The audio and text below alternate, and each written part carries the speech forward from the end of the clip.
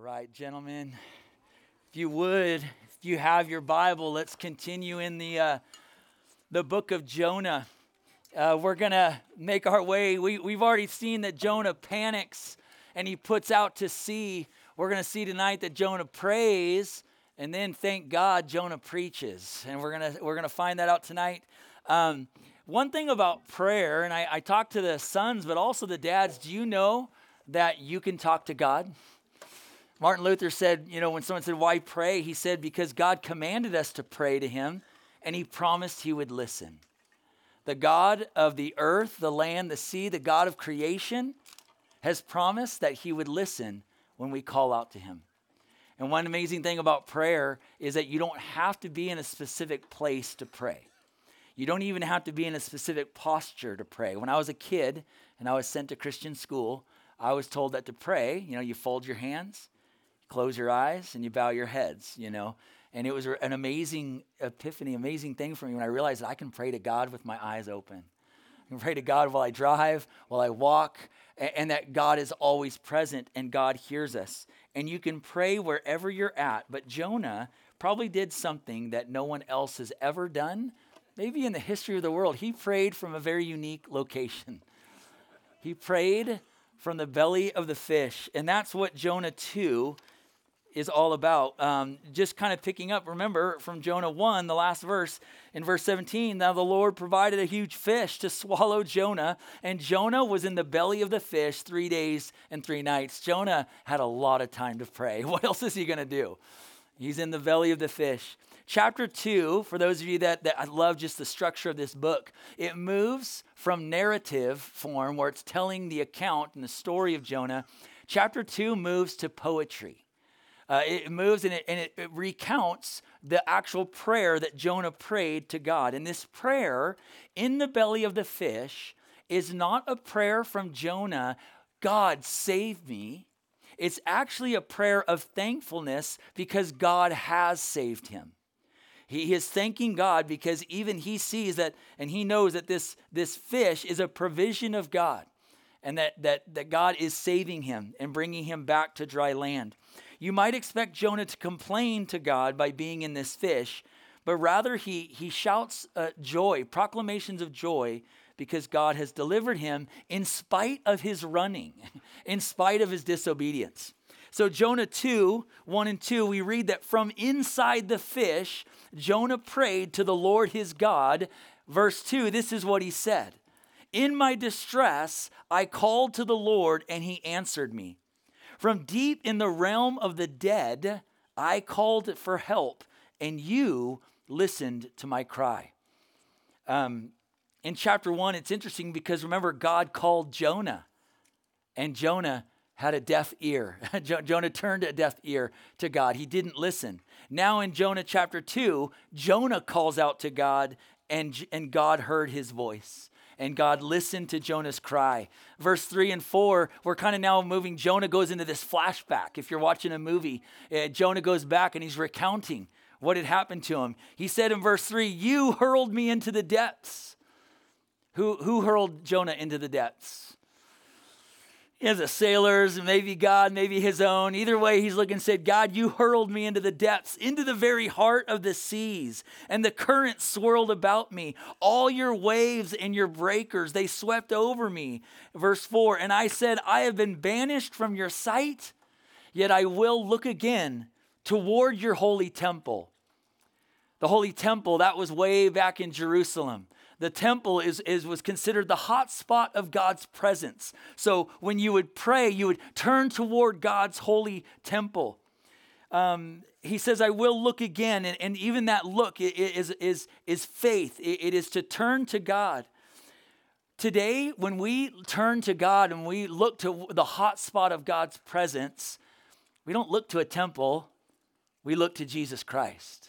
Jesus is the hot spot of God's presence, right? He is God. And when we want to know what God thinks about us, well, all we have to do is look toward Jesus and how Jesus has carried himself and what he has done on our behalf.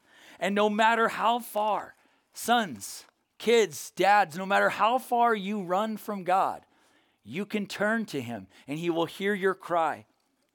Verse 5 and 7, Jonah continues in his flashback. The engulfing waters, they threatened me. The deep surrounded me. The seaweed was wrapped around my head. These are all language of like grave clothes. This is what you do when you're doing a funeral. They're enclosed, they're wrapped. There's grave clothes wrapped around him. He's basically saying, I was a goner in the bottom of the ocean. Verse 6, to the roots of the mountains I sank down. To the earth beneath me barred me in forever. It's like Jonah made it to the bottom of the sea. But you, Lord my God, you brought my life up from the pit. And when my life was ebbing away, I remembered you, and my prayer rose to you, to your holy temple. God is the one who lifted him and brought him up. Verse 8, Jonah says this statement, those who cling to worthless idols, they turn away from God's love for them. Not really sure who Jonah is referring to here. Maybe he's thinking about the sailors on that ship who worshiped idols and that they were turning away from God's love for them. He doesn't know maybe what they did on deck after he was thrown into the water. Or maybe Jonah is referring to his own life, where Jonah, the idol that Jonah clung to, was his own path. Jonah wanted to go his own way. Jonah had a competing kind of vision for his life. There were competing visions. There was what Jonah wanted for his life, and there was what God wanted for his life.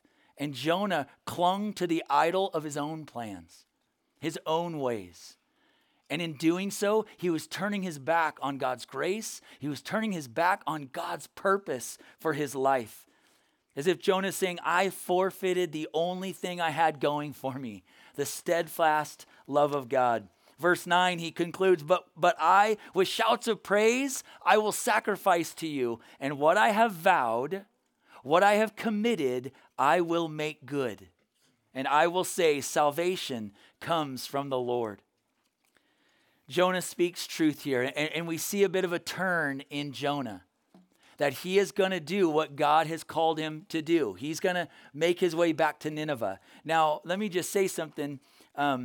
We're going to continue to read that Jonah still has issues of protest with God. He still has issues with God. He still has issues with what God is going to do in Nineveh.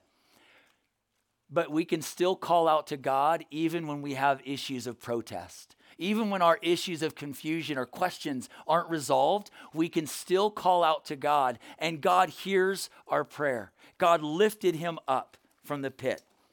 And so verse 10 of chapter 2, it ends this way. Sons, kids, you might really like this especially. And the Lord commanded the fish, and what did the fish do? It hurled him. Yeah, it vomited Jonah onto dry land. Can you picture that? The fish vomits Jonah. And it's interesting because it could have said that the fish spit him out, or that the fish, released him or coughed him up. But specifically, the fish vomits Jonah out. The author doesn't say anything, it doesn't say why, but in the Old Testament, vomiting or being vomited out is always a negative thing. When people there's language in the scriptures that when you're disobedient and you're sinful, that you'll be vomited out of the land. It's not a good thing. Some scholars suggest that maybe the fish is sickened by Jonah's hypocrisy. That Jonah's saying, I'm going to worship you and I'm going to make my but I'm going to fulfill my vow kind of thing. But knowing that you still are disobedient, your heart is still hard toward God. For whatever reason, though, notice how when Jonah, everything's been a descent down, right? He went down to Joppa. He went down into the ship. He was thrown into the sea and he went down, down, down. Here's the first time that he's actually brought up, and it's vomit. He's vomited up. All right, he's going in the right direction. So now chapter 3, Jonah finally preaches. Jonah finally obeys. Verse 1 and 2, then the word of the Lord came to Jonah a second time. Go to the great city of Nineveh and proclaim to it the message I give you. We have a sense of literary deja vu. Do you guys know what deja vu is? You're like, haven't I heard this before? Haven't I been here before? Haven't we heard these words? before. Where did we hear these words? Go to Nineveh and preach against it. Yeah, Jonah chapter 1. Jonah is the only biblical prophet whose assignment was given to him twice. But God is patient with him. Verse 3, Jonah obeyed the word of the Lord and he went to Nineveh. Praise God. Can we just give Jonah a little clap right now? Finally.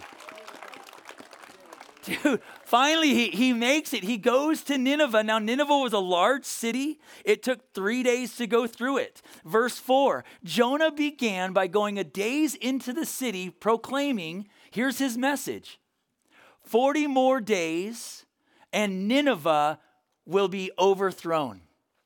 That's his message.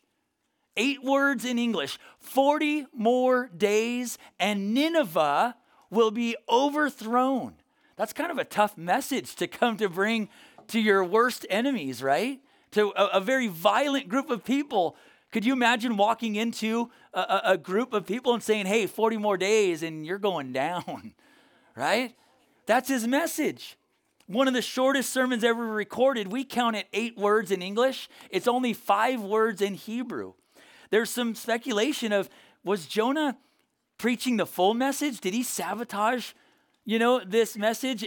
There's no mention of what they could do to be saved. There's no mention of what they've done wrong. It's just 40 more days and Nineveh will be overthrown, overturned. And this word, I'm going to give you 2 Hebrew words in this passage I think are important, but let me just be honest with you guys. I'm not a Hebrew scholar. I just read men and women who are Hebrew scholars. So I'm bringing this here, and this word overthrown, Nineveh is going to be overthrown, is the word hapak. Can you guys say that with me? Say hapak. Hapak. We read it throughout scriptures. And it has a couple different meanings based in its context. To be overthrown, or hapak, can mean to be